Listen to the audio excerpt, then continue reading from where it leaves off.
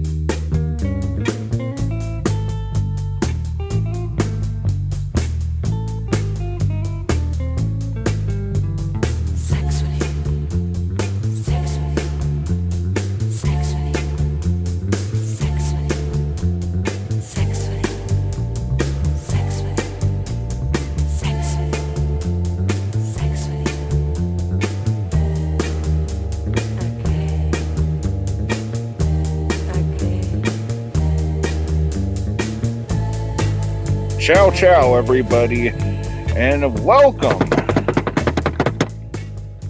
to the episode 60 episode of Ciao Ciao. The episode 60 episode. Yes. That's awesome. Hey, look, my overlay's still working. You're kicking ass and taking names. My overlay is still working. That sounds like That's what she said. the start of a good joke. Yeah. Okay, where did that link go? Already starting super pro on our 60th spectacular. Which link? Oh, I was just putting a link up on the thingy. All right. Okay, so we have tons of poo to talk about. Let me see. I'm trying to build suspense. So loads of shit to talk about. So hit it. Jason is on live with us. Hey, Jason. Ciao, ciao.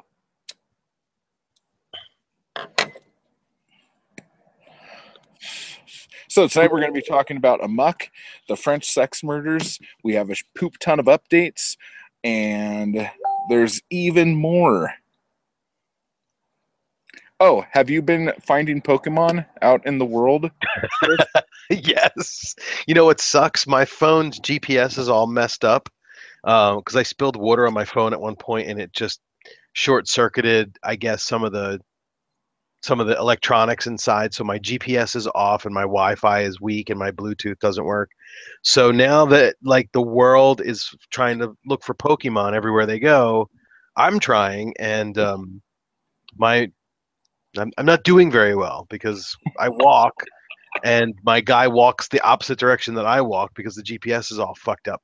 So I do have a few, but I was told apparently there's day Pokemon and night Pokemon that are different. So if you go out at night and look for them, you can only find them at night or something like that. Yeah, my daughter's friend. Okay, my daughter's 13, okay? Her friend goes out to this park behind her house at 3 o'clock in the morning. Mm-hmm. Fucking grab Pokemon and shit. Wow. That's a little dangerous. Yeah, Jason's worried about finding corpses. That's funny. Did you hear about that? No, did that really happen? Someone was like looking for a Pokemon and found a body in a river. And someone else was trying to do it while they were driving down the road and like caused some major huge accident on a highway. Well, let me tell you, I went to Philadelphia as I do every day, and it is dangerous playing that game because I'm walking, in a very high traffic area. I got my phone out, and then all of a sudden it vibrates because, a wild meowth has been spotted, and I have to throw a ball at it. But meanwhile, like there's a taxi cab that's trying to turn left right where I'm walking and beeping at me, and it's crazy. But I just assume that everybody I saw walking around today with their phones out was doing the same thing. How long ago did this thing came out? Only a couple of days? It's funny because the only reason why I got it is because my daughter does it. Well, she Yeah. tries to do it, but her phone's too shit. Yeah. She was complaining about not being able to get a Charmander that was in the living room. So I downloaded the app, turned it on, and snatched it from her. Oh man. Now But I can you think like she could is still, there a but way to trade them like between I have no idea. I was just teams or being whatever? You're like, I'm gonna get that. Screw you. I'm getting your Charmander. So that was that. And Yeah, then, that's awesome. thankfully, the one who caused the wreck was an Onion-esque hoax. The corpse actually happened. No word on if they found a ghost type there or not. Dun, dun, done. I think it's interesting that we've had this phenomenon that's only been around for a few days, and we already have countless editorials on the dangers of walking around and not looking where you're going. Well, I was walking in the post office today, and my phone had to tell me that I had to look out, or else a dragon was going to eat me. Well, it's a good service that your phone is providing for you, so it's nice. Yeah.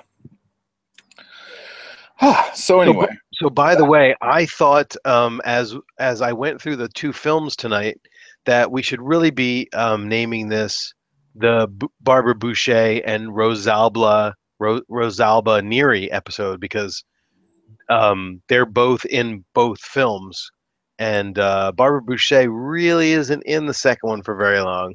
but she comes back in a very important flashback. Oh yes, she certainly does. So all that stuff happens. So do you want to talk about Jalascore things, or do we talk about No, let's talk about the important stuff. The big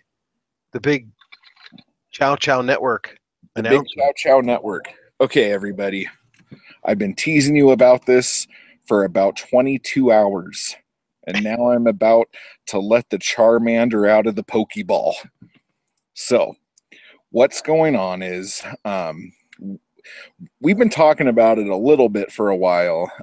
Me and Zoe, my wife, who I did another podcast with a while back, have been talking about it pretty much ever since Jalo Chow Chow started. We just were super fucking lazy for a while. But basically, we've been wanting to do other genres of stuff. Mainly, we've been wanting to do a spaghetti western show ever since we started the Jalo show. Like, that was like, we were going to do them both at the same time. We thought it was going to be super fun. And then life happened and all sorts of other shit.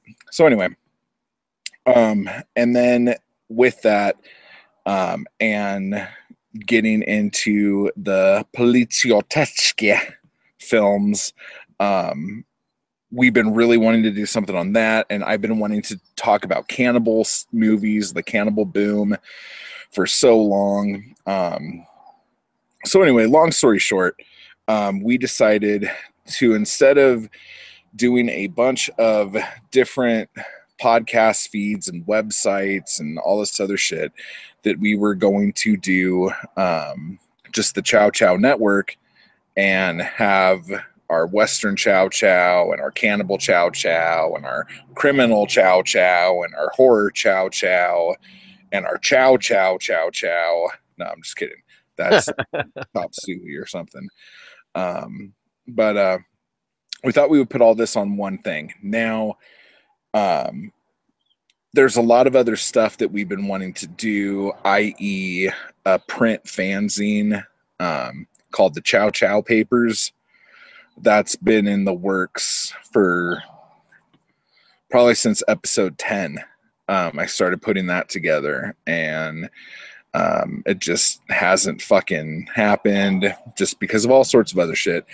And between hosting and gear and all this other stuff, we started a Patreon at patreon.com/chow chow. And there are 5 different tiers that you could be a part of.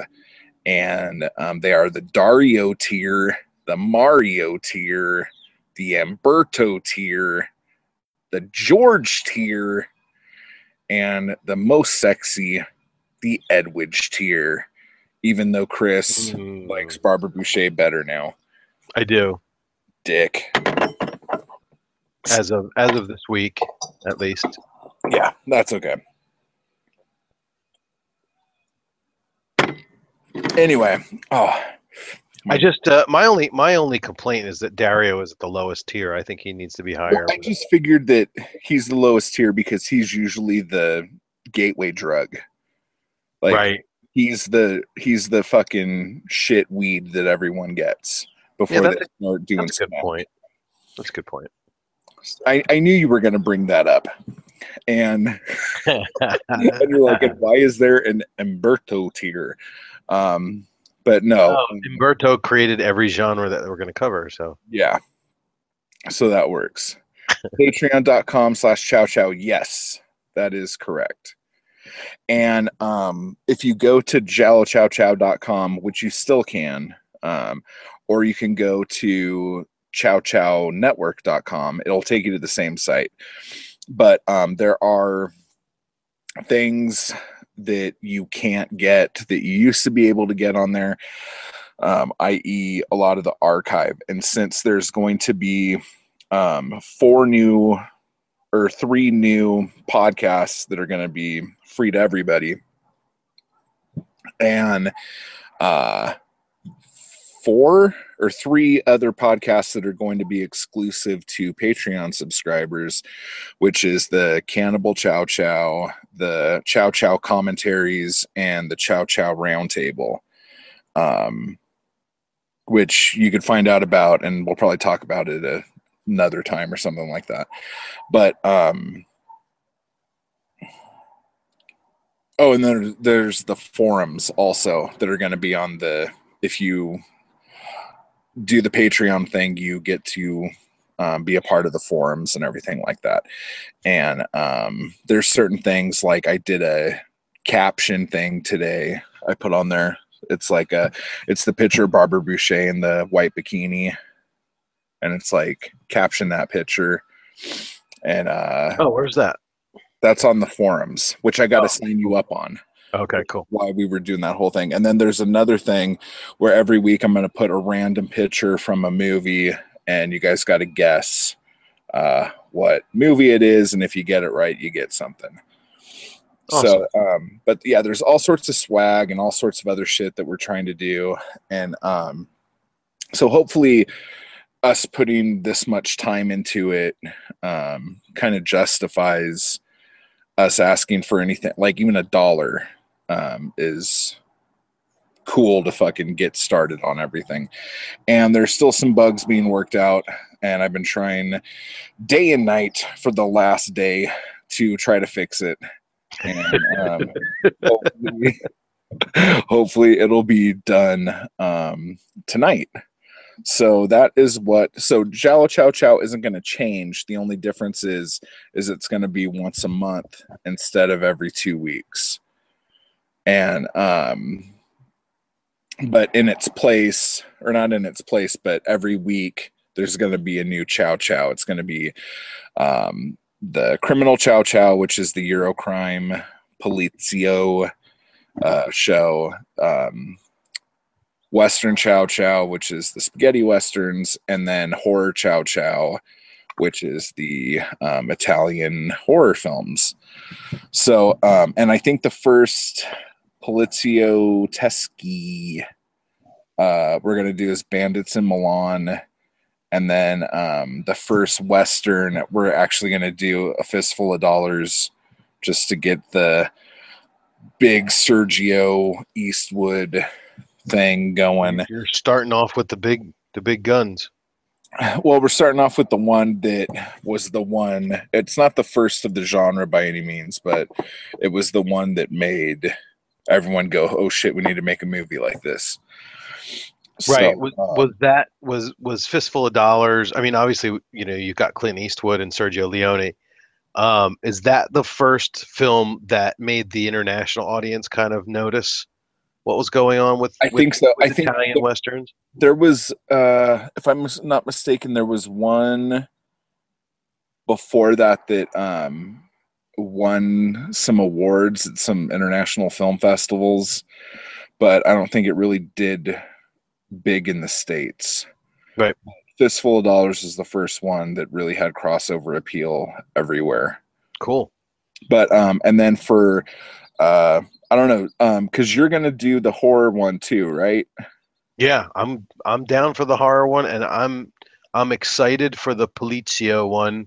I may be just You could jump in at any I time. may be a viewer on that one more than a contributor, but yeah, all of these topics definitely interest me. I think clearly I have a lot of knowledge on Giallo now that we've done all of these 60 episodes.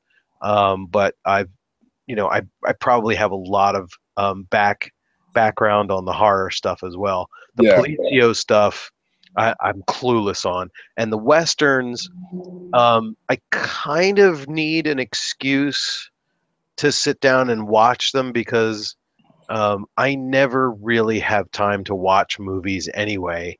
And so when I do take a time to sit down and watch a movie, it's usually one of two things. One of them is that my wife is around, and so we're going to watch something that's conventional, or we may just watch a couple of episodes of Orange is the New Black, or whatever show we decide that we're going to watch, which currently that's what we're watching. If my wife isn't around, or if she's asleep or whatever, then I'll probably put a Giallo on as my first pick because I know that we're covering something or there's something I want to do for the website. So it's really hard for me to find the time to say, hey, I'm going to put on, Django Kill or something like that, because I probably have a backlog of, 100 and some odd films that I've been waiting to watch when I have free time, and I just don't have it. So being able to jump in and do a horror one would be pretty easy for me because most of it are the films I've seen before. But yeah, if I had to pick, I'd probably pick the crime stuff before I pick the Western stuff, simply because it seems like an easy gateway from Giallo over to. They're so much fun, dude. Yeah, it looks like it's like I get the. For some reason, I get the sense that the spaghetti westerns are a little bit more on the epic scale, and they move a little bit slower, and they're way slower. It's not a bad thing, but if you're not really in the mood for something like that, it's not going to keep your interests. So sure. I mean, because was it Once Upon a Time in the West, or that one goes on Bad and the Ugly? It's like 2.5 hours. Yeah, I mean there's a lot of other ones that aren't that long, obviously, but the thing that's really funny about them, and some people who like despise Giallo or whatever would probably say the same thing, but there are like 3 distinct different formulas in the Westerns, and they all came out like all together at the same time almost. Huh. So like in like a 3-year period, you had a bunch of movies that almost had the exact same storyline. And then a movie came out that was really cool that did something a little different. And then every fucking movie did that for the next couple of years. Right. So it's just, it's interesting. But so, then I was going to say for the Cannibal show, that one's going to be a kind of short-lived show, probably like 25 episodes of just a little bit about the movement and the movies themselves or whatever. But it was an extremely short-lived movement, I guess you could say. But we'll do I don't know which one we'll do first. Did that kind of spawn from a cross between like the Mondos and the horror kind of coming together and making like a horror, like the cannibal thing? Well, the what's that movie? The Man from Deep River. Yeah. That was like 72 or 73 or something. And then there wasn't really there were little tinkers of movies in between that and 77 or whatever. But when Cannibal Holocaust came out, it was like, what the fuck? And everybody did one like within like a 2-year period. Right. And then like they kind of trickled out, and there were like a couple in the 80s and like 1 or 2 in the 90s. But and then Eli Roth, post-apocalyptic subgenre. Yes, we're kind of taking it slow because there's like also like the spy films and the like the sex comedies. That's really stupid, but like I really have been digging on those lately too. So there will be other stuff, and we're open to suggestions from what people want, kind of thing.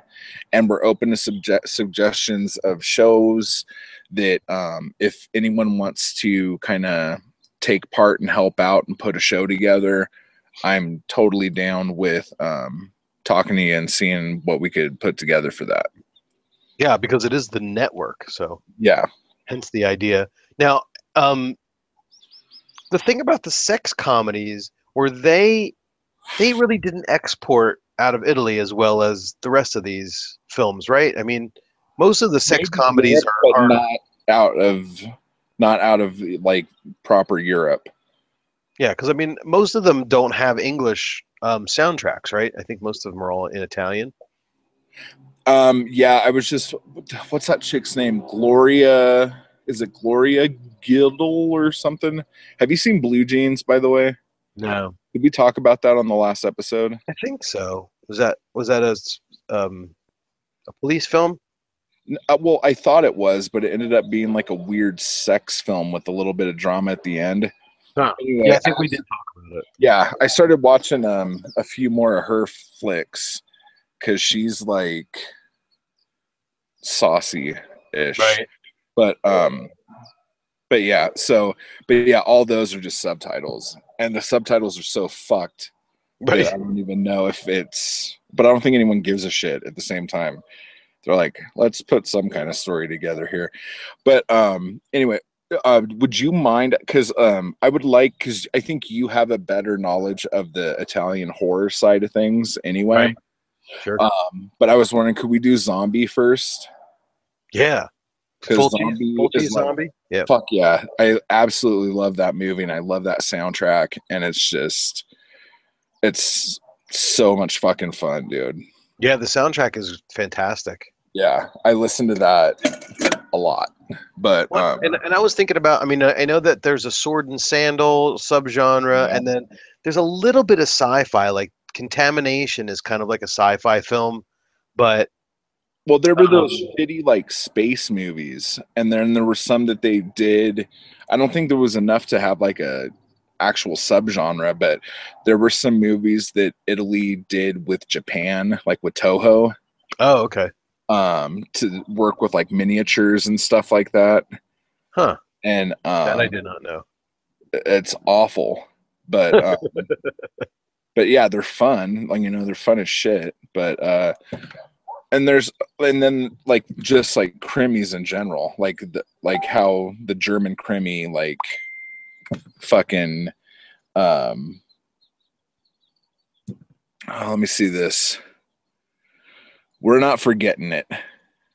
And if anyone who's watching, if you want to chat with us, like Jason and Brian are doing, there's a Q&A button, I think. And there's like a super cool surprise I'm trying to put together right now. And I'm having a hard time doing it.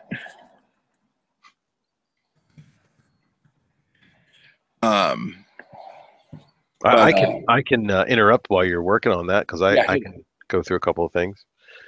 So anyway, just not to completely just drop out of that topic, I think it's really awesome. It's very exciting that we're branching out because, again, like I said before, the horror thing, I came to the party with a lot of that knowledge, and the Giallo stuff just continues to get more and more evolved. And I think that we really, it's important, I guess. You probably already kind of made this point, Creep, but it's important that we stress that the Giallo stuff, we still have plenty of Gialli left to cover. Yeah, we really do. There's at least maybe, I don't know, there's probably room for 40 or so more films in that genre. So more than that. Yeah, I mean, well, we have to make them up. Right. Even if we start going through, Troy's books and just checking them off just to see which ones we missed. But I definitely am excited about the other stuff because I wanted to branch out and think about some of this other stuff. But I wanted to make an announcement that we did have a winner. For those of you who are on our Facebook page, the Chow Chow Network, now we did have a winner for our Giallo playing cards giveaway. Just to recap, from 2 shows ago, we put the contest out to see if anybody could recognize. At first, we said, "Can you recognize all 4 of the classical pieces in the washing machine?" And nobody responded at all. So we cut it down to, "Can you name any of the 4 pieces featured in the washing machine?" And we got Steve Rothwell was able to guess the third. So technically, I'll give you the answers. The first one was Beethoven's Third Symphony, called the Eroica, which was written for that short dictator guy. What the heck was his name? Napoleon. There you go. I don't know why I couldn't remember that. Now, the second classical piece in the film, I still can't figure out. I tried Shazamming it, and I didn't get anywhere.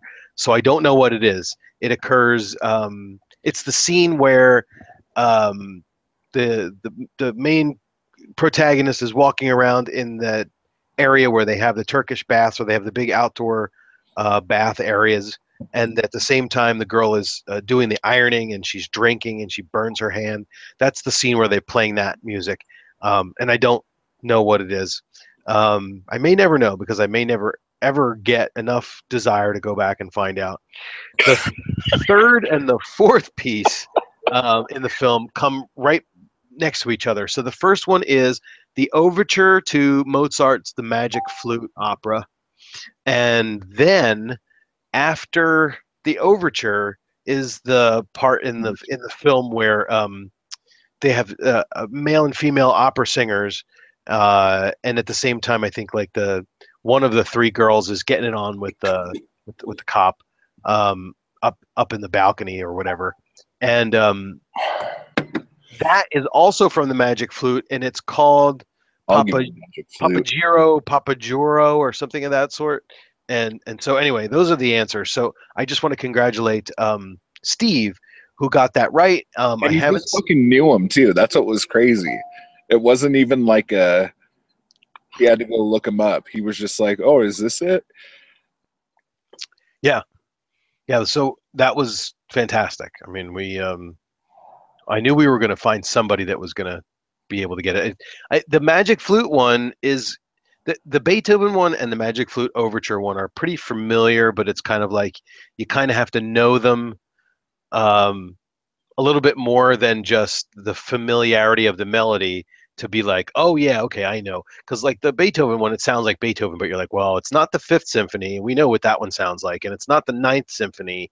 We know what that one sounds like because they're so famous. But this one is the third, and so you need a little bit more knowledge than just rudimentary classical music knowledge. So I applaud Steve, and he sent me his address. I haven't sent the cards out yet to him, but I will be doing that this week. And now we have to think of how we're going to give away the next couple. So I don't have an idea yet. So we've got a lot of stuff here that we're talking about this week, so maybe we'll save that for the next episode. I don't know if you see what I see, but do you see what I see? Do you see what I see? Is it a Pokemon? No. No. Okay. Well, then it's not working yet, so it'll be okay. I don't see what you see. Okay. Oh wait. Oh yeah, I do see somebody. Something. Oh. Yeah.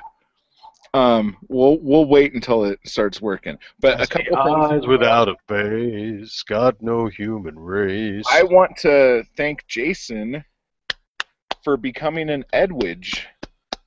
Yay. Wow. Thanks, Jason. Fantastic. You just hit up the Edwidge tier, which is Cool. the most sexy of the tiers. Absolutely. So that's fucking badass. So thank you so much. And Al said sex comedies with a question mark. So I don't know if that means, are we thinking of doing sex comedies, or do you not know what a sex comedy is? Well, it's usually about the time when I finish in the bedroom. But wait a minute. There's got to be a sound effect. Yeah, or one. We got to wait for the sound effects. You don't. Do that again. Do your joke one more time. Okay. Well, normally a sex comedy is when I finish in the bedroom. There it is.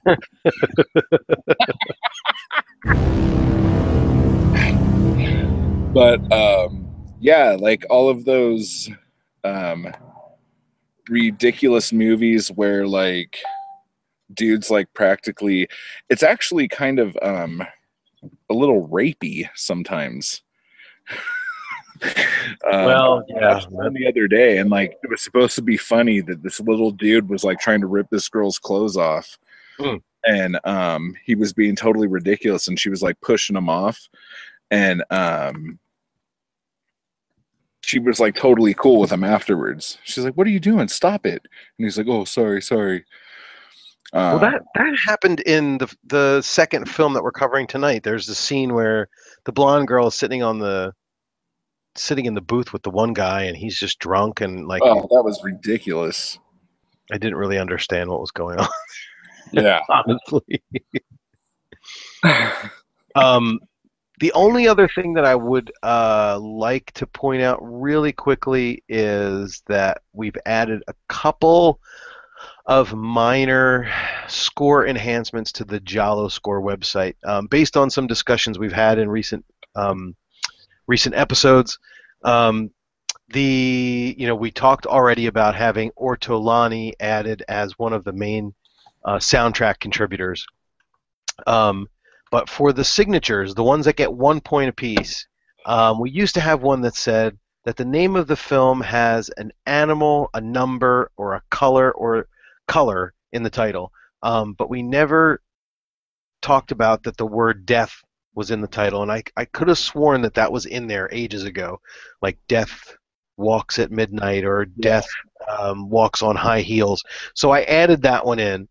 The other two that I added in was there was a discussion about having a 1 point criteria for whether there's a peeping Tom involved at all, and then the other one was the pseudoscience aspect, which actually the second film tonight got a point for pseudoscience, but pseudoscience is best described as some sort of scientific way of trying to figure out who the killer is. Like some dude in a lab coat.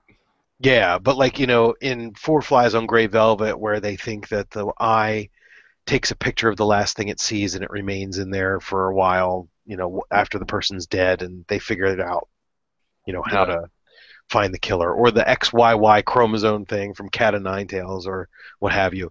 So those are in there. I have not gone through all of the films to update them all yet. That'll take a little bit of time, but there's a few films that have gotten a 1 point bump. A lot of the ones that are already high scores have already made the maximum 10 points for the signature, so adding more doesn't boost its score. It just for the sake of being thorough. Yeah. I'm going to go through and fill those in. But so those are there. Not a big deal, but if you're looking through the site, you'll notice that there's a few more criteria that we judge the jolly on. It's a jolly jollo. Well, here is our next surprise. Does our next surprise want to say anything? Jeez, I left 7 months ago and Chris is still talking. I haven't shut up yet. Yay! The surprise nobody asked for. It's Eric. What's up, man? Not a whole lot. How you doing? I heard you guys were still doing this show somewhere. I thought I would come crash it. Well, we're doing it. I'm still doing it in the same place, but Creep is somewhere in the middle of the moor, where the wolves howl and things are crazy. Bear country? I'm in bear country, and that's not just a gay bar. Oh, I was gonna say you're with your kind then. God, Chris is slow on that fucking rim shot, dude. Sorry. That's what Peter said at the bar last night. That was Job. Job. All Well, he right. could have shot on the rim. Whoa. So classy as ever. But yeah, Eric's gonna be coming back to the Chow Chow next episode. Yeah. That's Awesome. correct. You talked me into it. I figured since you were building this big empire, I had to come back and claim my ride your coattail. Minimize it. Yeah. Right on, man. Yeah, absolutely. So And what we're have gonna you do been doing? we're gonna do zombie. Is that right? Oh yeah. That'll be fun. Yeah. I'm familiar. sorry, I interrupted. That happens all the time. I was just gonna say, what have you been doing to keep yourself busy? Well, the originally reason I left is because I actually did want to follow in your footsteps, Creep, and get back onto the whole writing train, do a little bit of creative writing. So I've got a couple things I'm going to try to polish up here towards the end of the year and maybe see if I can put out there for people to consume. But yeah, it was fun to just kind of get away for a little while, and I wish I could have gone to some kind of bear country where you're at. It looks like it's very peaceful and very inspiring, and I could have really used it to get a lot of stuff done. But now I'm ready to kind of get back. I underestimated how much I was going to miss this thing. I really have missed it a lot, and I saw you guys did Washing Machine without me. I'm a little upset about that, but I'll forgive you. But yeah, so that's. I don't know if you missed out or you didn't miss out on Washing Machine. It's hard to say. From the sounds of it, sounds like I would have maybe had a good time talking about it with the guys, but as far as watching it by myself, I would have rather probably been in a washing machine inside. Well, right on, man. So, are you gonna take part in you're gonna do the horror show, yeah, too? Or no? I'll start out doing the horror. Yeah, I'll do a little bit of horror with you. I know it's been a while since I've done the horror game, a couple years since I had a podcast for it, but I would like to get back into it. I'm a really big fan of Fulci's trilogy that he did in the very early 80s. So stuff like that I think would be a lot of fun to go back and talk about. Sweet. Awesome, man. Oh. You've only been gone long enough for us to do one top 10 list. I know I kind of timed it well, didn't I? Yeah, you did super good. And it was a little tricky doing a top 10 list with math with just the two of us. Mm-hmm. I imagine. Plus you did like 17 films or something, didn't you? Yeah, we did a little too many. But I think it worked out okay. So do you want to go into that? Yeah, let's do it. Eric, if you do need to split at any time, just... Yeah, I just wanted to pop in real quick and say hello to all the fans who have missed me and been writing letters and asking for me to come back and save the show, like Seth Rollins or John Cena. I know you've missed the wrestling talk. I got to go catch some Pokemon now, so I think I got to go head out. Yeah, there's a lot out there. Got to catch them all. Right on, man. Have a good show, guys. I'll listen in, and then I'll meet you here in a couple weeks. All right, Alright. cool. Adios. See ya, man. Later, Eric. Wow. There he goes. Full of surprises this episode. I'm telling you, this is like that, last Tonight Show where. It's going to make episode 61 suck. Right.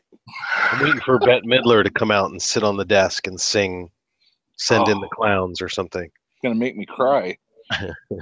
Okay, so let's get to our top 17 of the last 10. What a topic. So I think it's a no-brainer that number 17 was My Bloody Valentine. And it's just, for me, because it's not a giallo. So I couldn't really put it on top of other ones. Right. Yeah, no, I did. I definitely put that one on top of other ones. Yeah, you did. It was up a little higher on yours for sure. Yeah. Yep. And then 16 was the French sex murders, which we'll be talking about tonight in great detail. So you won't know how amazing that is. And then 15 was An Ideal Place to Kill. Okay. That also Oasis of Fear. And Dirty Pictures, yeah. Dirty Pictures, yeah. I called it Dirty Pictures. Yeah. Only because that was the one where if you see the words Dirty Pictures, you know exactly which film we're talking about. Yeah. Because everything else is too fucking confusing. Everything else is a place to kill of some sort. Yeah. Yeah. Well, in number 14, we have So Sweet, So... Oh, shit. Is it So Sweet, So Dead? No, So Sweet, So Perverse. Sweet, So Perverse. Fuck, Yeah. man. I knew I was going to do that. I even wrote it down. Don't do that. And So Sweet, So Dead is way better than So Sweet, So Perverse. But then we have a three-way tie for 11th place. Okay. We know what it is. Do you have an idea? A three-way tie for 11th place. Wait, let me say 1, 2, 3, or 17, 16, 15, 14, 13, 12. I'm going to guess washing machine is one of the three. You are correct. Right. God, you're good, man. So we have the washing machine, the blood-stained shadow, Right. and Two Faces of Fear. Okay. Which I'm surprised about because I thought that movie was a little bit better than that. But even in my own list, it didn't get that high. Yeah. Well, there were ones that were better, I think is all it was. This list is definitely not like, for me, this list has a couple of really big clunkers, but then the rest of them are like either decently good or very good, depending on, how you approach them. So, well, then we have a tie for 9th between Blue Eyes of the Broken Doll and A Dragonfly for Each Corpse. okay. So that's pretty amazing. We covered both of those on the same show. Yep. Then at number 8, we have The Killer Reserve 9 Seats. Okay. Which you I had I had that higher. Yeah. Yeah. At 7, The Bloodstained Butterfly. 6, Paranoia. 5, Orgasmo. Okay. And when we say paranoia, we're also talking about A Quiet Place to Kill. Quiet Place to Kill. Right, Is there a perfect place to kill? Or am I just... An ideal place to kill is the Dirty Pictures one. Yeah. Okay. And A Quiet Place to Kill, it's just for anybody who's keeping track, is the one with Jean Sorel. It's the only one with Jean Sorel on it. And isn't Paranoia, wasn't that title used for Orgasmo as well? Right. Or the other way around? Yes. Yeah. Okay. So they use Orgasmo as the name in Italy, and then when they put it out in the States, they use Paranoia. And then when they wanted to make Paranoia, they had to call it something else because Paranoia had already come out. What a crock of shit. Okay. It's called it Paranoia Part 2. No shit. So at number 4, we have The Killer Must Kill Again. Yay. Good one. And Do you have an idea what number 3 is? It's got to be a muck. It's got to be a muck, which means we have a tie for first with Bay of Blood and Black Belly of the Tarantula. Because you had it at 1-2 and I had it at 1-2. But flip. Did you have Black Belly at the top? Yeah. Oh, okay. Interesting. So if we took Black Belly and Bay of Blood off because those have already been on, then it would be number 1. Yeah. And it would be perfect. It would just work nicely. Yep. So that was really hard doing all those films. it was very difficult because I was sitting at work and I went through and I said, okay, let me go through the list of the ones we did. I'm like, whoa, how am I supposed to really align all these in a ranking? Because I could watch probably every one of these again except for Bay of Blood and Black Belly, and then probably have a different order. Yeah, when I watch them again. I'd probably still put a muck at the top because I really liked it, but yeah, one of the other things that was really hard was a lot of these movies had so much of the same cast. Yeah. That I would be thinking about it, and I'm like, wait, that's not that movie, dude. That's not the one that didn't happen there. Yeah, exactly. So that took me quite some time to kind of wrangle around with. Yep. Especially the Lenzi ones, for sure. Oh, for sure, dude. Yep. For sure. There was a lot of Carol Baker in there. Yeah. Okay. So, with that being said, I think it's time to move in to our feature presentations. So, hopefully you guys already got your hot dogs and your popcorn and your soda poppy, because first off, we are going to talk about Amok. And Chris wrote me and said, you know what? This is totally your type of movie. You should do this. And I didn't want to say thank you so much because the other movie is not as fun, but it is as fun. But I get to do Amok. But Amok is way better. Yeah. So basically, let me paint a picture for you.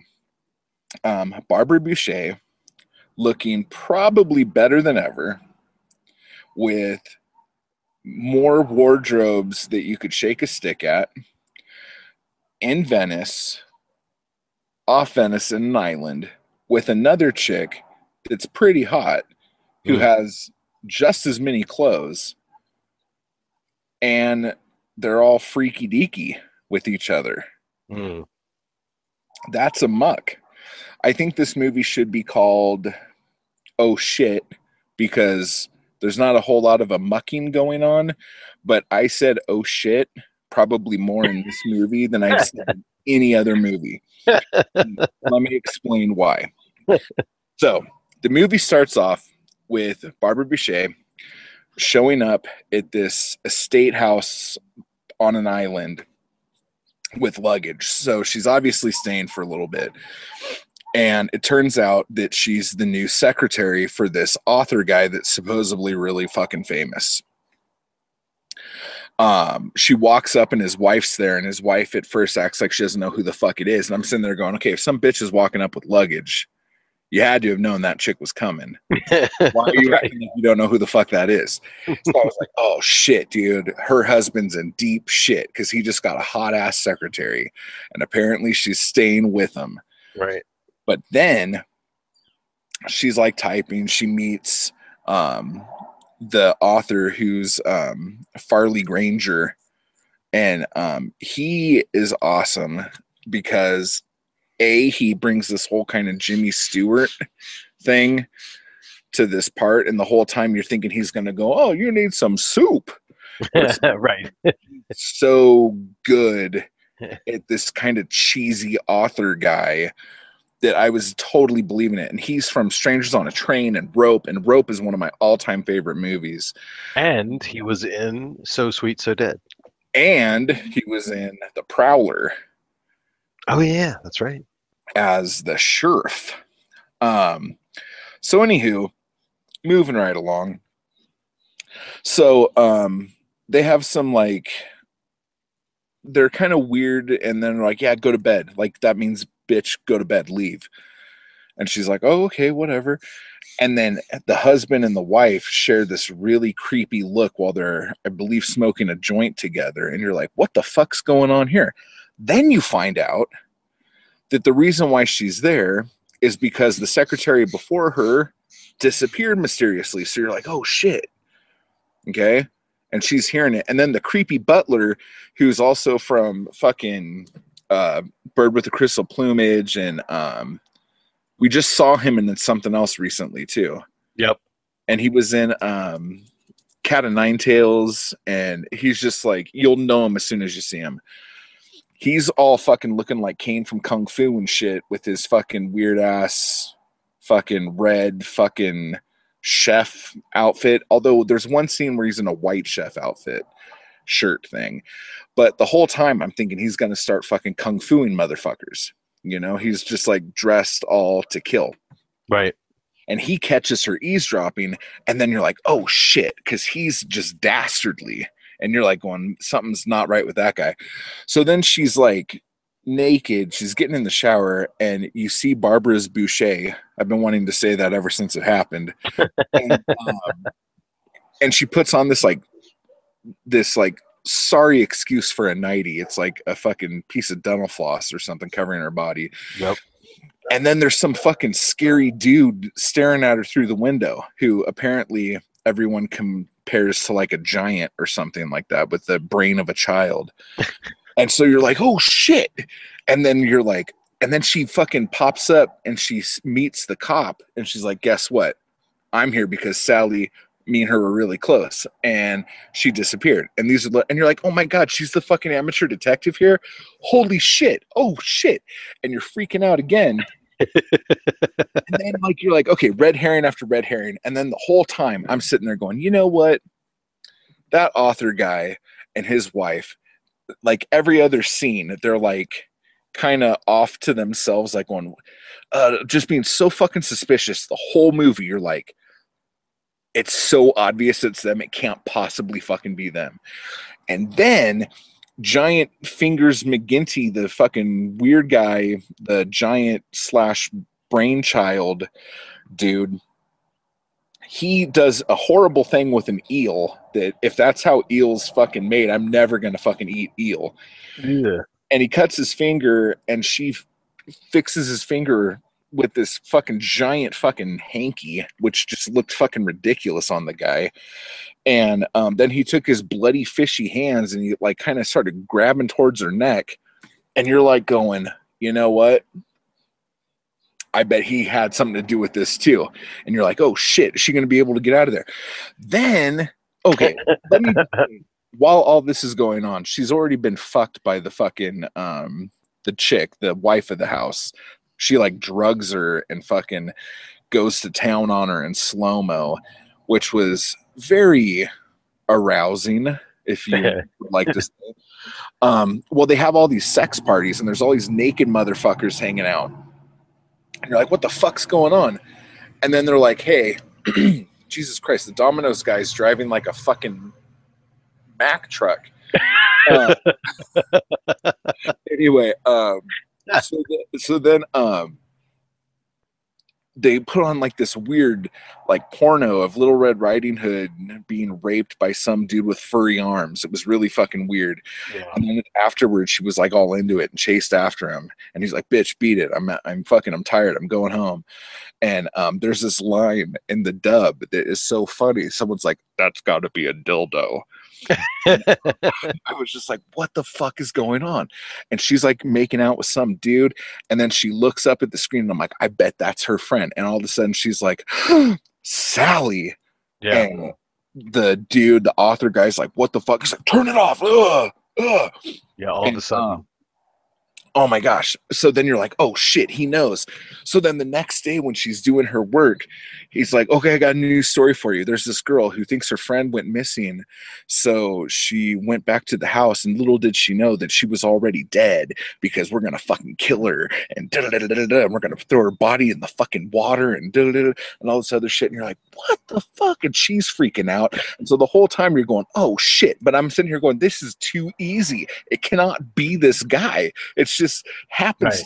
And then the funniest line is she says, to the cop when she's trying to say him, she's like, all he has to do is say all coincidences or all events are purely coincidental. And I'm like, ooh, that's good. That was a good line. Yeah. So then he's like, okay, so I love you, I think. And she's like, and I'm like, come on. And she keeps getting herself in stupid situations. Like she goes into this, she's like the shittiest amateur detective ever. She goes into this like basement and unlocks this padlock and then leaves the padlock on the fucking door. And the whole time you're like, she's going to get fucking locked in. Right. And then sure as shit, she gets locked in. And then there's this other little cage thing that she's trying to crawl out of. Even though she has a pocket full of keys, she tries to break a screwdriver on the thing without trying any of the keys. Idiot. Right. And I'm like going, okay, you found a screwdriver, but you couldn't find any fucking bolt cutters or anything like that down there. So anyway. And she wears like these amazing outfits. And there's this one scene where she's trying to like run away or hide. And she's in like this fucking glow in the dark white fucking outfit with giant white fucking boots. I'm like, what's she fucking doing? Yeah, right. Like, everyone can see her. And then they're like, okay, well, you know, I'm not the killer, obviously, you know, and I love you and shit. So we're going to go hunting in the morning with our guns and we're going to take you out on the boat to hunt ducks. And she's like, oh no. And he's like, no, you're going to go. She's like, okay. And I'm like, fuck. But then she looks super hot in her little Crocodile Dundee outfit. So I don't get mad at her. Right. Okay. So then they're fucking hunting and shit. And fucking she starts to try to shoot because she thinks they're shooting at her and her gun doesn't work. So she's like, oh, like probably in her stupid head thinking, oh, they must have taken out the firing pin or something that she would say. But apparently she just had the safety on, supposedly. And as she's running away from getting shot at, she just happens to fall in quicksand. And out of nowhere, the cop shows up to rescue her. Yes. And it's just like, what the fuck? And then so she finally says... Well, did he say something about how she had called when he wasn't there, and then he got the message and decided to come and look for her? Yeah, that's the thing that's fucking stupid. She thinks she's gonna get killed by these people. She calls the fucking cops, and she's like, "Is fucking homie Mustache there?" And they're like, "No, he's fucking in Milan or something. He'll be back tomorrow. Is there anything I could help you with?" And she's like, "No." And I'm like, "You're on the phone with the fucking police. Anyone there will be able to fucking help you." Right. So that was one of those things. And then she finally says when the author guy's like, yeah, I think I really love you. And it's cool because my wife fucks everybody and it's cool and I'm totally okay with it. But you're super honest. And she's like, okay, so I want to know what happened to Sally. How'd she die? And he's like, and then he like goes and thinks by the bar and he's like, okay, it was a total accident. This giant flashback scene that the whole time I'm like going, okay, how is she going to accidentally die here? Okay, she didn't accidentally die. She got fucking strangled by fucking Fingers, the big fucking giant guy with the kid brain. And his wife just likes to do him because he's a giant dude with probably a giant stick that makes her feel all warm and fuzzy. So for some reason or another, he kills the friend and she's like, oh, I wish you would have just said that. Everything's fine now. No big deal. I love you. I don't want you to leave. And so he goes on a train somewhere. And when she goes back to the house, the chick's there. The wife is there with the giant guy, and she basically gives Barbara Boucher to the giant, hoping the giant's going to kill her. But guess what happens? Then fucking Kung Fu Panda guy, the chef, gets stabbed in the fucking neck. And you're like, what? How did that happen? Because you thought he was in on it the whole time with everybody else. Right. So they're like going, oh, the wife is the fucking nasty McGinty and all this stuff. So she's trying to get away. And then all of a sudden the author guy shows up and he's like, there was one thing I omitted from my confession to you. It's that I was here when everything happened, and you know too much, so you have to die, and all this other shit. Long story short, giant guy remembers that homegirl helped wrap his finger, so he doesn't want to kill her after he's ready to fucking kill her. And when the wife starts beating the shit out of the giant, he fucking knocks her head into the fireplace, and then the author guy doesn't know what to do, so he runs at the dude and he stabs him in the stomach. So long story short, she's fine. She's going home. Everyone's happy. The cop wants to bang her, but instead buys her the biggest stack of fucking magazines on the face of the fucking planet, hands them to her. She gets on a train and she leaves. And that is a muck. So that wasn't a muck. It was amazing because I was constantly shocked. Like, it's a movie that every time you think you know what's going to happen, something else happens. And every time you think you know someone's involvement, you don't, but then you do, but then you don't. And then you were right the first time, but then you were wrong. You're right. So that made the movie really fun. And Barbara Boucher looks amazing from the fucking start of the movie to the fucking end. Yep. But she's dumb as a fucking sack of marbles, dude. She's just stupid as shit. And like the whole time you're yelling at her, going, why are you so fucking stupid? Just fucking, but she has to be stupid or else there's no movie. So, what'd you think, Chris? I really, like, the first thing I noticed, well, I had seen a muck quite a while ago, and I think that when I went to watch it this time, that I had remembered that the Farley Granger character was in on it. Whatever the in on it was, I didn't remember what the details were, but I was pretty sure that that last scene I had remembered what had happened and who did what, that he was partly responsible. So, I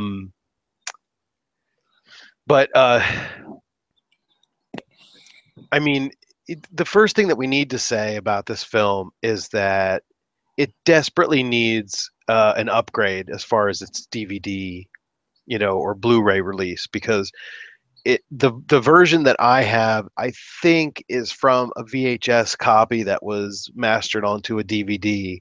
Because every once in a while you can see the little tracking snow in my copy, which is like where the where there's the interference in the VHS.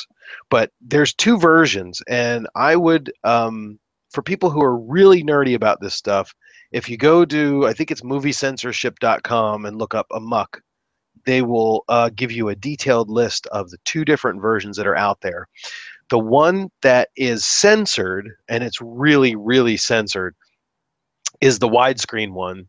And the one that is not censored is the one that's full frame. I don't even want to call that a pan and scan because there is no pan and scan. Yeah, it's just a full frame one. So that's the first problem. I mean, that's really the only problem. If you were to take this movie and remaster it from the original, put it in widescreen and clean it up, it would be just so worth the money to purchase, because it's really well filmed, it's well framed, but you've got Barbara Boucher, and like I said, I was totally I totally paid attention to the fact that within the first 5 minutes, she had 4 different outfits on. And I'm like, this is fantastic. I hope it continues. And Devin shouldn't have anything on. Yeah, right, exactly. Awesome. I like the one part where the brunette is in, she says something like, well, you're embarrassed to change in front of me. And then she turns around and decides that she's going to take her clothes off, with an expression like, oh yeah, well, haha to you, like, I'll show you, like, here's my body here, I'm just gonna show it to you. But amazing. Yeah, and so Rosabla Neri is no slouch. She's pretty beautiful as well. And I think it was completely a coincidence that I picked these two and did not know that both of them were in both of these films. I knew that Rosabla, is that her name? It's her first name. It's. I couldn't even say her name in the movie, and they kept saying her name in the movie. So, yeah, Rosabla. It's a weird. it's a weird first name. It takes you by surprise. It's like hard to pronounce. But at any rate, she's in the Top Sensation film that we were talking about doing with Edwidge. Yeah. And she's in a couple other ones. But anyway, she's great in this. She's like also in The Arena, which is one of my favorite Pam Grier movies. Oh, really? Gives a shit.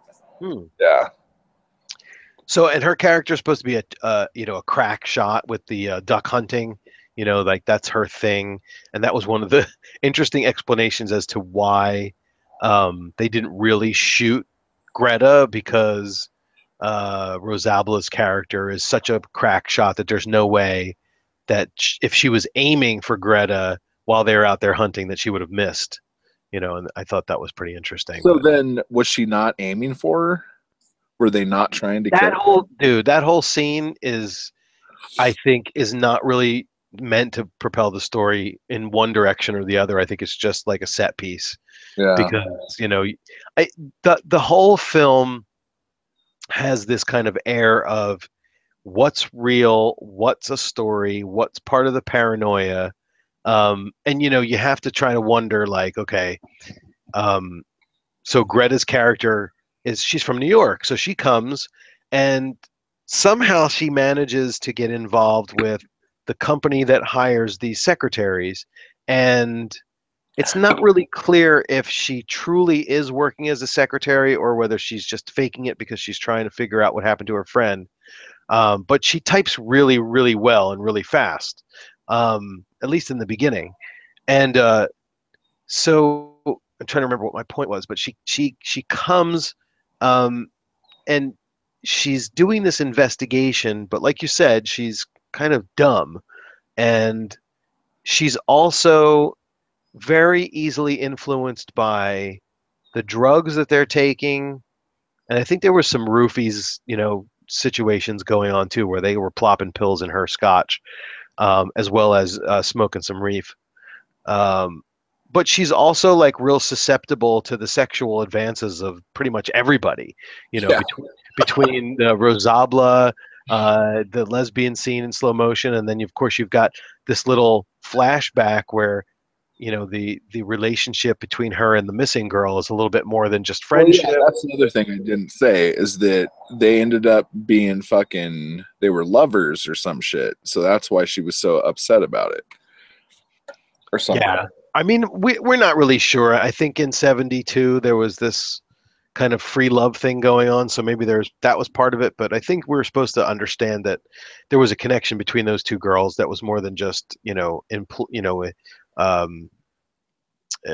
colleagues, what have you. They were friends and whatever else. But yeah, I mean, I forgot that it was in Venice. So the second time I watched it, I'm like, oh yeah, that's right, it's in Venice. So that's pretty cool. And some of the scenes, I mean, a lot of it took place in the house and on the grounds near the house. And for, if you're talking about a classic giallo, or if you're talking about the different types of gialli, the suspenseful mystery gialli that takes place in a single location is really considered like a proto giallo kind of formula. So like the Umberto Lenzi movies are kind of like that, and some of the other earlier ones are kind of like that. And this one from 72, it does have that same sort of, this is 1972. It still has that same sort of a feel, like it's a mystery. It's almost a little bit gothic because of how spooky the house can be at times. But you definitely have this amateur detective thing going on, even though there's not a black glove killer and a lot of slashing and killing. And then you also have this whole sex cult, not really cult, but you have like this weird kind of vibe where everybody kind of hangs out and drinks and does drugs and has sex with each other. And that one scene at the end where they're listening to the record and it's sexually. Oh my God, that was so sexually. And it's the flashback and the girls dancing. And do you have that song? Are you going to play that? Yeah, I did find it. I found it on YouTube. That's so awesome. I think we'll open up the show with that. Oh, Sexually. Um, that's great. there's just so much stuff in this movie that, again, the point that I think I made on Giallo Score was that if you had somebody that wasn't as absolutely as gorgeous as Barbara Boucher in 1972, that would just basically you're just glued to the screen whenever she's on screen, and you're not really paying that close attention to what's going on, and maybe there's plot holes, and it's kind of like, well, I'm not really, at some point it moves a little bit slow because really you don't have any murders except for the waiter or the butler, and of course there's a couple of people that get killed in the scuffle at the end, but there's no murders, there's no stalking sequences, there's no set pieces of that in that regard. But there's a lot of kind of investigating, and it all kind of transpires in this one area. And I think the movie would be boring if it wasn't for the cast. They really kind of really good cast. They make the film really, really, stand out. And as far as the score is concerned, I mean, it's really interesting. Like I said, we don't have a black-gloved killer on the loose here, but the film still scored 45 out of 60 in the staples, and 21 out of 30 in the standards, and another 5 points in those little signatures. So it earned 71 points, which is a very good score for a film that doesn't have the typical black glove killer with a police investigation or an amateur detective investigation and all the stuff that goes along with it. So I was pleasantly surprised at how well it did on the score. But again, I think what needs to happen with this film is that everyone should see it because it's really good if you haven't seen it. And they really need to do something about putting it out on Blu-ray. Now, I think I'm going to look this up again because I forgot the names of the distribution houses. I did it too, and I couldn't find it. Are you talking about that message in Facebook? No, was there a message in Facebook? Or not a message, but like a comment. Somebody was it is coming out on Blu-ray. And yeah, there's a German Blu-ray. Camera Obscura is the name of the there it is, of the distribution house. But there's another one, and I think it's the one that's coming out in United Kingdom. I forget who's putting that out. But anyway, so it's been announced, and let's see, the Camera Obscura release, they're currently working on a Blu-ray release of What Have You Done to Their Daughters or Our Daughters. So I think Amok is like next slotted to come out. So that'll be great. Like somehow or another, we'll be able to get our hands on a really good copy of that. And I'd love to watch it again with when it's remastered for sure.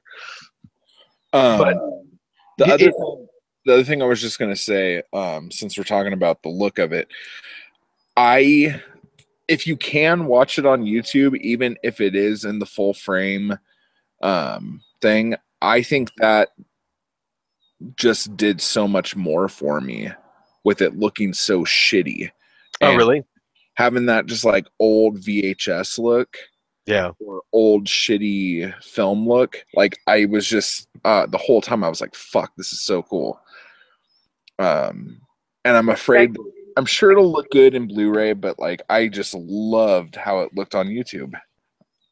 I think that there's something to be said for the graininess of it. It lends itself to the whole like mood and feel of the film.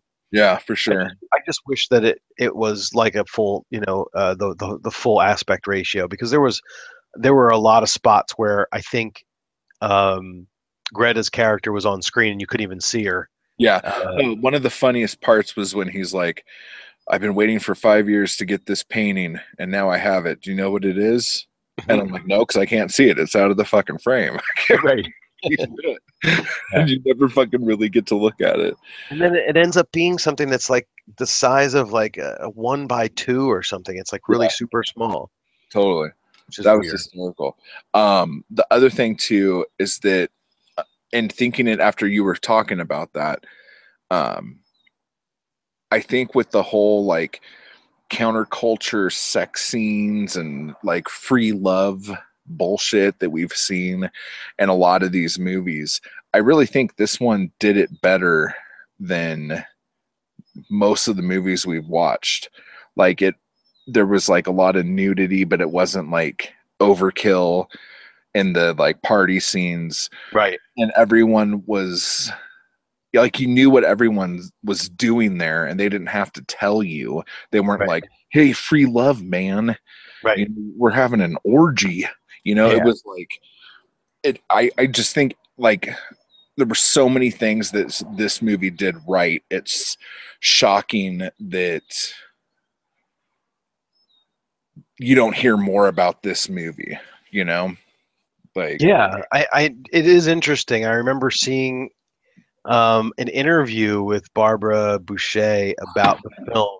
I don't know where that interview came from, but it was talking about how they were asking her, you know, how did the film come about and the casting, and how did you feel about having to do this whole lesbian scene and so on and so forth, and she was like, no, you know, I just wanted to be good. I wasn't really worried about, you know, what the taboos were at the time. I just wanted to be effective in, you know, in my role.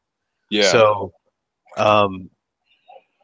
yeah. So I mean, it seems like it was pretty, like, not professionally, but it was well thought out, as far as, like you were saying, like they didn't like turn it into a gimmick.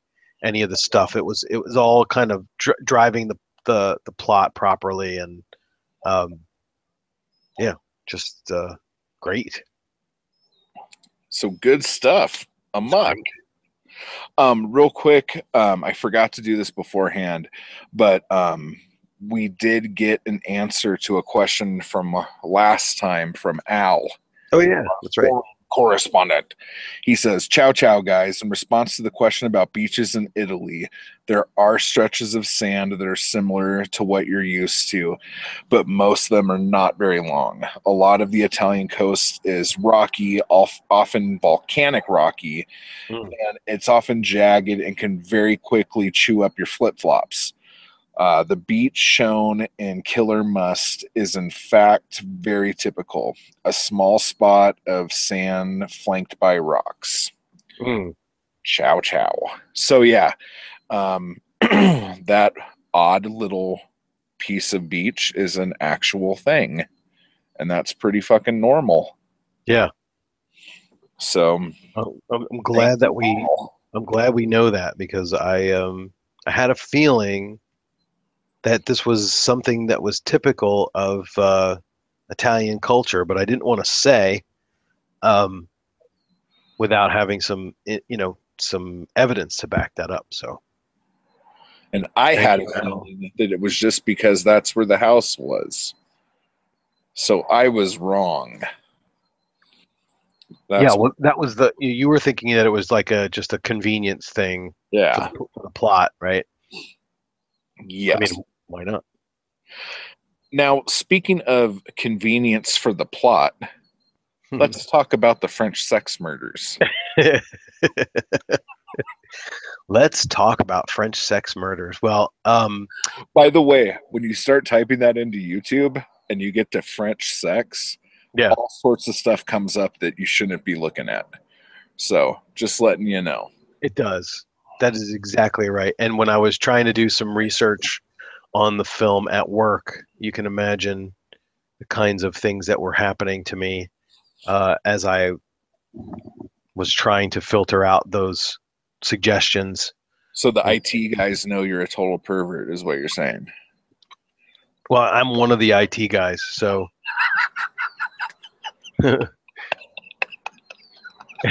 I don't have the clout within our network to be able to supersede the filters and stuff, but I do know how to get around them. So I think that's the same thing, isn't it?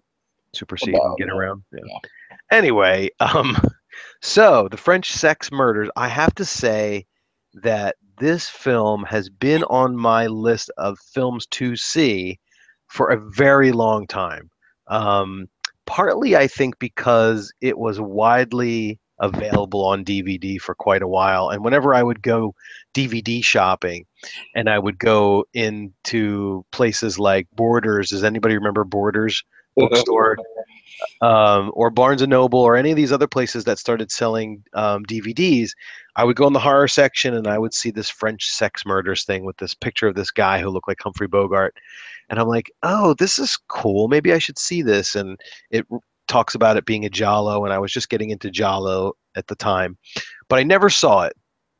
And it continued to elude me because we talked about other films on the podcast, and I looked and watched other films for my website, and we finally got around to this because it was one of the remaining Gialli starring Barbara Boucher, which really doesn't star her at all. And I said, what a great way to finally see this film by pairing it up with another Boucher film and doing a double feature. So here we are with the French sex murders, also called Casa di Appuntamento, which I think translates as House of Pleasure, although it just sounds like House of an Apartment, but that's because my Italian is terrible. Let's see, let me just translate that real quick. Yeah, House of Appointment, right? Appuntamento. I don't know what they were going for there, but I mean, clearly we're talking about the appointment in the whorehouse. At the whorehouse, yes. So, I got to be honest. I'm not going to be able to do a blow by blow on this as well as you the did girls on in the house. Wait a minute. What happened to my? There we go. There it is. I'm not going to be able to do as good of a recap. Let's say recap instead, as you did with Muck, simply because I kind of half-assed watched this film and only watched it once. So it starts out, interestingly enough, with a kind of pan shot of the Eiffel Tower, and it looks like someone falling off. And in fact, if you pay really close attention, it looks like when this figure who's fallen off the Eiffel Tower hits the ground, the camera shakes a little bit, like it hit the camera. And I don't know if that was done on purpose or not, but the next scene, we have a whole bunch of cops running up the stairs of the Eiffel Tower, and then we have, again, somebody falling off, and then we start the film. Now, the film starts with our fantastic character, the guy who's probably the hero of the whole film, who doesn't even live to know that he's the hero of the film. And now I'm looking up his name here, and I can't even find it. Is it Antoine? No, it's not Antoine. Antoine was the guy with the really awesome hair, right? What's Antoine's last name? Antoine Gatvalis. No. The guy who was the assistant to the professor who had the No, his name was like Rabolo or Ruvio or something like that. Let's see, full cast here. Did I get it all? There was a lot of hairspray used in this movie. Yeah, absolutely. So, like a lot.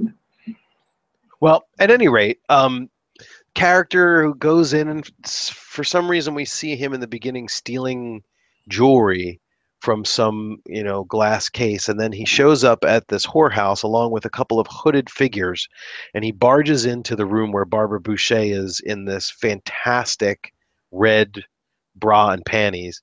And the version of the film that I saw, there was kind of a sexual exchange between the two of them where they were playing with the jewelry and having, doing some foreplay, and that was like in a different language and in a different quality of film. I don't know why it was censored, though, because there wasn't anything in there that needed to be censored. But at any rate, once the sex is over, for some reason, this guy, and I again forget his name, he just decides to beat the shit out of her. I don't Well, know. because he wants her to be with him only, and that's why he brought her all the jewels. And then they called her downstairs to get. Oh, because there was another John that It's she the had to dude serve. from Bird with the Crystal Plumage, the fucking redheaded guy. Oh, that guy is the guy who was always talking about writing. Yeah. Okay. The guy who says, "Where else would a bird be? The zoo." Yeah, the zoo, of course. Now, where would you find a bird? The zoo. Yeah. So Yeah. she was supposed to go with that dude, and he got pissed off, and so he beat Oh, okay. They beat her up and said all kinds of weird things that didn't match up with what his lips were doing at all. Yeah. And neither did she. So he leaves, and then all of a sudden, some time goes by that we kind of lose because they just kind of cut all of that part out until the end when they explain what happened. And she ends up dead. And so now the cops come, and this Humphrey Bogart character shows up, and he's got the typical voice that's been dubbed in for the English language cop, and most memorable, that voice is used as the cop in New York Ripper. But his voice is everywhere in these Italian films. So he's the inspector, and he's got this trench coat and smokes cigarettes, and his hair's slicked back, and he looks like Philip Marlowe or whatever detective name you want to give him. And I didn't really pay too much attention to what this guy was doing and what his investigation was all about. But basically, they get this guy who was with the Barbara Boucher character, and they condemn him to death by guillotine. So I don't know how. I mean, if anybody is out there and can tell me that they still chop people's heads off in France in 1972, that would be really interesting to find out. But he decides to escape, somehow manages to escape out of prison and find a car and start driving around, and then switches over to a motorcycle, and then ironically ends up crashing into this large piece of metal sticking out of a truck and severing his own head, which was going to be his fate in the first place. So, haha. Isn't it an Alanis Morissette song? It's like rain on your Giallo French sex murders. At any rate, so do you see Al right here? No. What did Al say? He says, I don't even know how to say it. Appointmento. How do you say it? Appuntamento is sometimes used over here to mean date, like a dude hooking up with a chick. Oh, okay. So that makes more sense. The house of hooking up, basically. So cool. Now, before this character died, and I really wish, I keep saying this character, I feel bad that I don't remember the character's name. His name is Scarface McAcid Wash Jacket. Yes, okay. He told everybody that he was going to come back from the grave and kill them all and put a curse on them. And so that little tidbit of information is kind of permeating right under the surface with everybody's kind of the motivations and their actions, and they're all thinking about this. But basically, we have some other characters. We have this professor who's friends with the judge who condemned him. They order his head for some reason to look at his eyes, or to do some scientific experiments on his eyeballs, which is why the film gets a credit for pseudoscience. And there is done very scientifically, by the way. It was very it was disgusting. It was just like, let's take this jello-y thing and cut through it. The French were using guillotines until 1977. Holy shit. That's crazy. Wow. That is pretty crazy. Guys. Al and Jason. And then Jason says guillotine was used in France up until the abolition of capital punishment in 1981 or so. Wow. It's probably more humane than what we do in the United States, except for the mental anguish that goes on before it happens. But You could say that about any execution, really.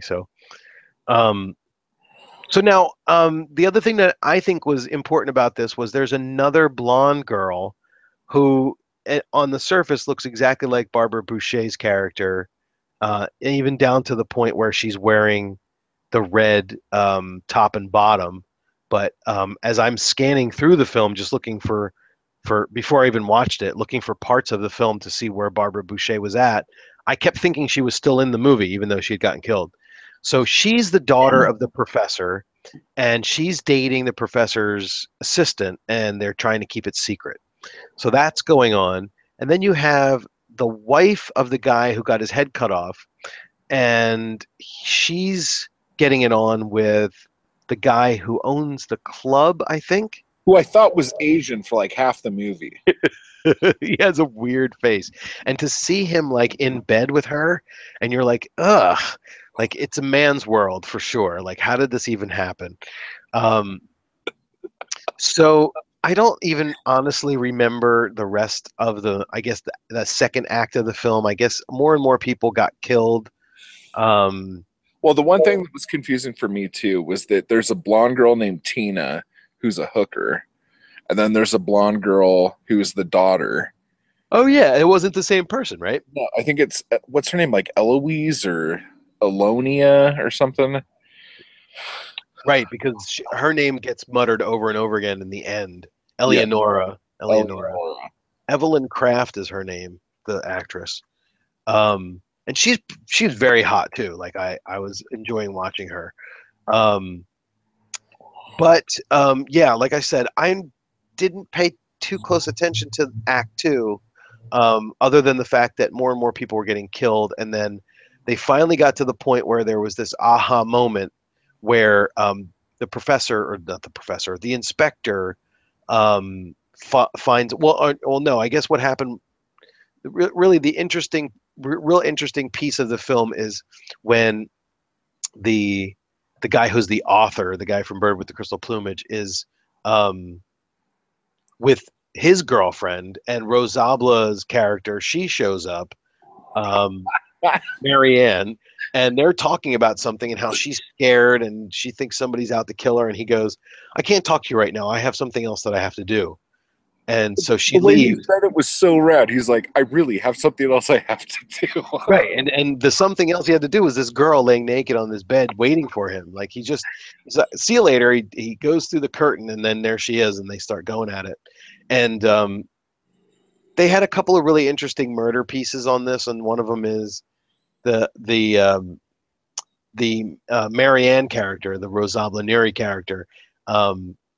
She kind of, there's a scene where her head kind of stretches through the curtain or something to see what happened, and she gets her head chopped off, but then they do it 3 different times with 3 different like mono color palettes. Dude, they did that on every fucking kill except that. Yeah. Oh, dude, it was so except for the first one, right?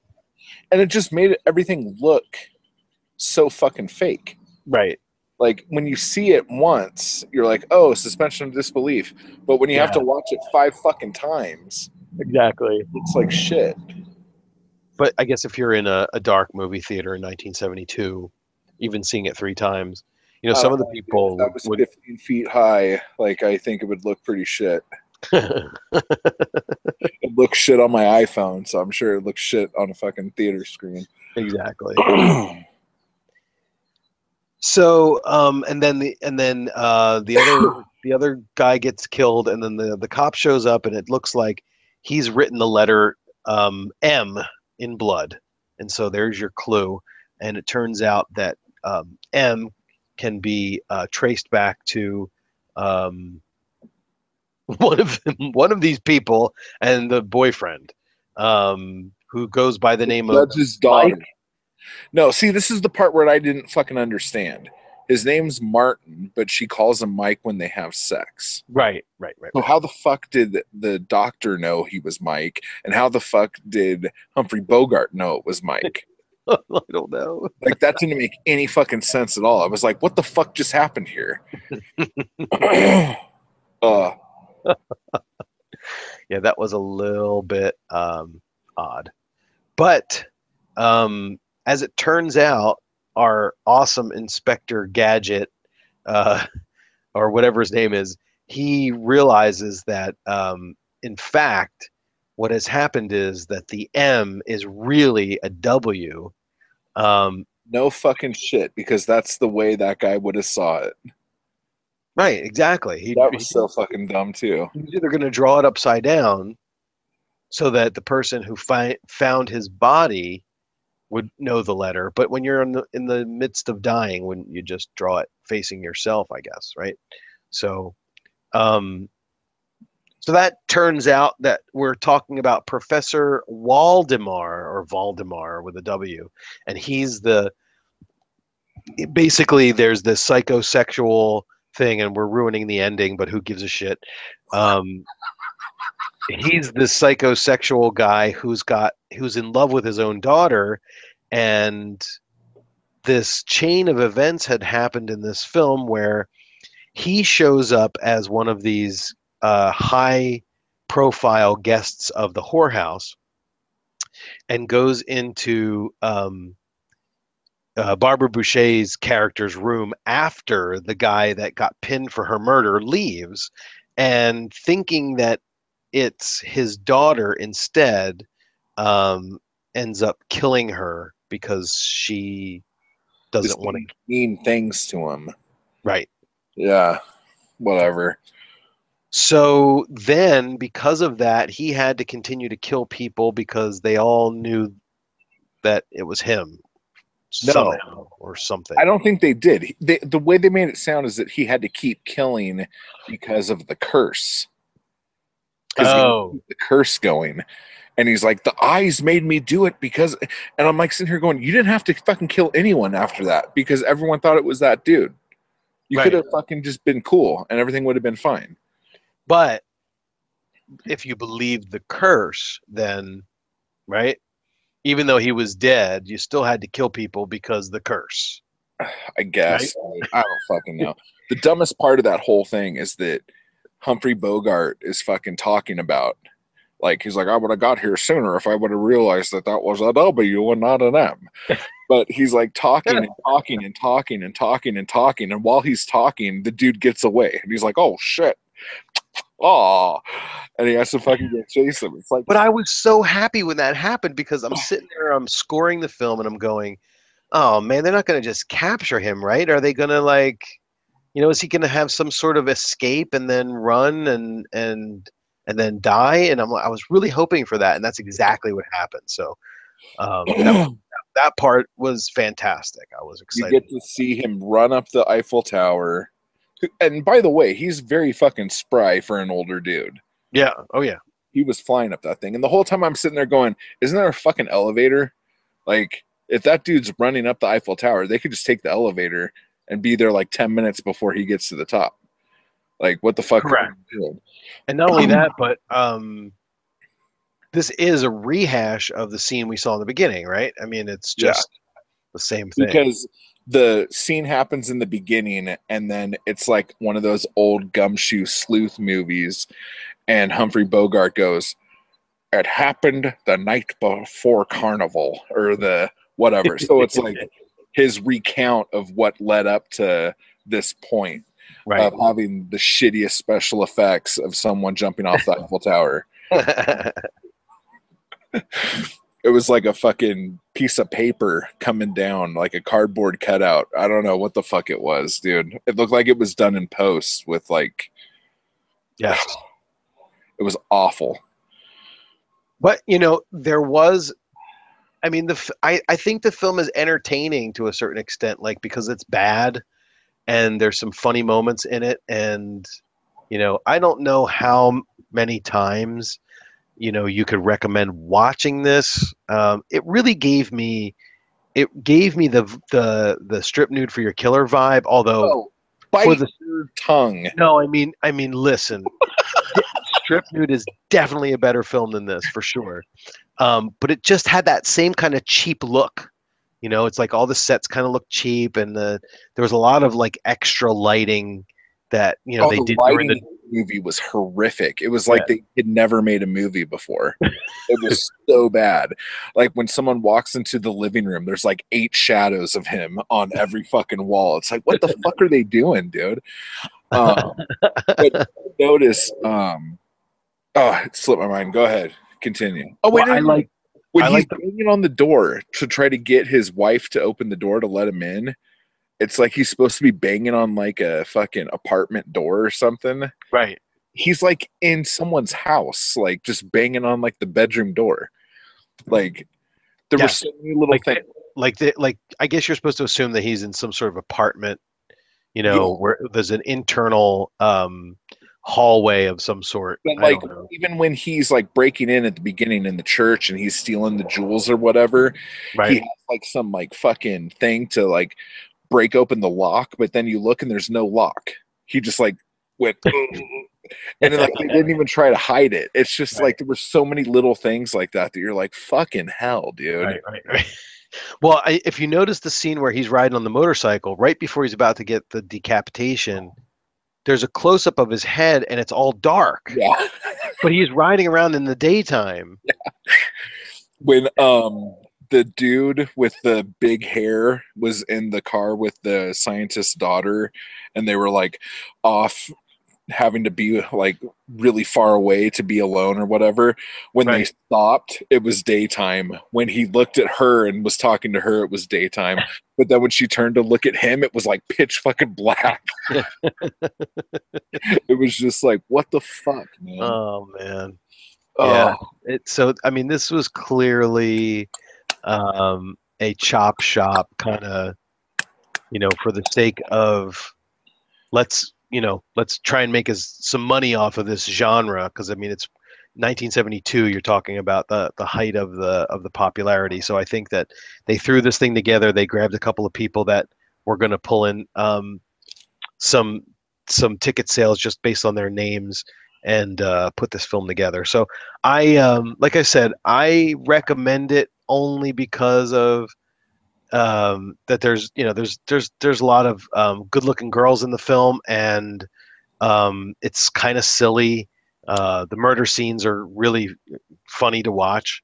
So it's kind of got a party vibe to it if you're really in the mood for that. Let me ask you this. Who did you think the killer was?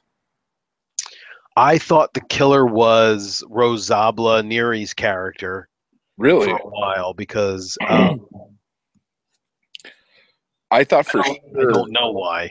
Honestly. I thought for sure it was the author. Okay. I thought for sure, and then when I think I thought that too at one point, that it might have been him. But the other thing that made this movie kind of fun and the whodunit vibe is that when the killer, the first guy who was in court or whatever, when he said he was going to come back, right, and all this other shit, it went negative, like, oh yeah, and he's I like, remember that. Yep. Like, one of you people here is the one who killed her, and so and then it shows every single face, and so you're like going, okay, so it's one of these people. So it even like it kind of like spoon feeds you, like, okay, we're gonna do a whodunit right now. Yeah. Obviously not him. It's one of these people. Who do you fucking think it is? Right. And so that made it a little bit fun. I didn't notice if they showed the professor's face in that montage. I can't remember if they did or not, but he was there, I think. Yeah. But and then he was driving me crazy. I couldn't remember where I recognized him from, but if you watch any like Jess Franco movies, he's in a ton of Jess Franco movies. Okay. So that's where I was like, oh fuck that guy, yeah. But he was driving me crazy the whole movie trying to place that. But the other thing I was going to say about it was just that what kind of struck me. Okay, so it's 1972. To have somebody look like Humphrey Bogart in 1972 must have been like the weirdest fucking thing in the world, because it wasn't far enough away for it to be like kind of cool, like 50 chic, it was like just like 12 years after. Yeah. And there's this fucking dude in Paris who looks like that and sounds like that. Like, this is awful. Like, I don't know why this is happening. Right. So that whole thing, it kept it interesting to watch, but he was a shit cop. Yeah. Like, he was awful. Like, you would expect if he was like the Humphrey Bogart guy. And he was also in a movie called The Man Who Had Humphrey Bogart's Face or something. Oh, yeah, that's right. I heard about that. Okay. So it's just like he, I guess, made a living off of looking like Humphrey Bogart. And that just wasn't like a thing for the movie. That was like his fucking shtick. Right. But I don't know, man. Like, I was so hot and cold with the movie. Yeah. Yeah, me too. It was like, okay, it's starting to it's doing something interesting now, and then now it's not again. You know, talking about it now makes me kind of like it's more endearing than it was when I watched it. Right. But I don't know if I could watch it again. Like the rewatchability of that one is. But the shocking thing is, talk about the Giallo score, because this is fucking ridiculous. Well, the Giallo score, it did fantastically. Which is crazy. Yeah, I mean, it's a terrible movie, but it just goes to show you that, you know, when you're talking about what is it that classifies these films as a Giallo, like the very specific things that go into these films, that if you go and you compile them from the ones that are the most famous, you get this list. And again, you know, we've said this a million times. This is my arbitrary list. It's not really that scientific. It's totally biased to the way I watch movies. But don't sell it short, dude. It's awesome. There's no amateur detective here. I mean, all of the sleuthing was done by Humphrey Bogart, so it lost 5 points for that. And it lost 5 points for the fact that the guy who directed this really never did anything else. He's only got, I think, one other film as a director, and it's a Western. It's got to be a fake name. Like, it's got to be somebody else. Like, I wouldn't be surprised if it was Jess Franco that did it. Right. Well, I mean, that would not surprise me at all. If you look at IMDb, I think he's listed as F.L. Morris as the director, but his name is Ferdinando Merigi or Merigi. So I don't know. I call bullshit. So if you take those 10 points that they lost because there was no amateur detective and because the director had only done one Giallo, this film would have scored a 93. That's fucking ludicrous, dude. Because it hits all of the signatures. It hits 50 out of 60 points of the staples, and it hits 23 out of 30 points for the standards. So, wild. You get the mistaken identity where they catch the killer and everybody thinks that they've caught the killer, but they really didn't. And we can also talk about how the soundtrack was just recycled from other from Black Belly the Tarantula, from Black Belly, and from All the Colors of the Dark. Yeah. The scene where he's driving around in the city and the music is like dong dong dong dong dong dong dong dong dong. That, and so it's Bruno Nicolai. So they get points for that, even though it wasn't an original score. There's nude scenes. There's suspects. It's an urban location. There's a flashback revelation because they bring the professor in and show what really happened with Robert Boucher. There's a heavy body count. There's a funeral. They go to the funeral for whoever got killed. Motorcycle racing. There's a chase scene. There's a J&B bottle. Fucking hell, dude. Pseudoscience. And I even gave it a point for visual misinterpretation because the detective saw the M and not the W. And then he said, once I realized it was a W. So it's like the cheap version of... That's the dumbest shit I've ever fucking heard. Yeah. Well, I did pick out the other one where he was questioning the one guy and then he said, here, would you like to have a smoke? And the guy takes the cigarette and lights it with his left hand. And he says, yeah, you can let him go. He's left-handed. Our killer was right-handed. I said, I knew that was coming. I knew they were going to use that one because it's so... Like the first time they did that in like 1920 or whatever, it was really like cool. And now, 50 years later, it's not so novel anymore, I guess. That is hysterical. But there was one other thing I was going to say about it. And this is like the perfect example of someone taking like something like Bird with the Crystal Plumage and trying to like mimic every formulaic thing in it. Right. Yep. And like going, I have no idea how to make a movie, but I'm going to do it anyway. And we're going to make a shit ton of money. Yeah, I mean, because if you think about it, Bird came out 2 years before this, so it had plenty of time for people to study it and pay attention to what it was about that film that like struck such a chord with everybody, and so it's like, well, let's just do the same thing. It's crazy. That's so fucking crazy. Yeah. Anyway, Jason said, talking about the guillotine again, at least it was on the books up to that point, I believe, and agreed. Frankly, I've always thought that the easiest way to handle an execution would be a nice double tap to the back of the skull. It's called execution style for a reason. Well, not like Four Flies on Gray Velvet, where they stick a stiletto in the guy's neck so that he'll bolt upright and then they chop his head off. Dude, seriously, thinking of that scene playing in slow motion every 10 minutes in that fucking movie made me just so mad right now. And I haven't even watched that movie since we watched it the first fucking time. Really? I love that scene. It's great. My God. It's like, if we saw it one time, that would be awesome. But it's just like it kept coming back and it kept coming back. And it's like, I'm swinging this fucking slow. Fuck. Yeah, but don't forget that, each time they showed you a little bit more, and, it not to spoil the movie, but it has something to do with the ending. So, you know what else has something to do with the ending? The fucking credits.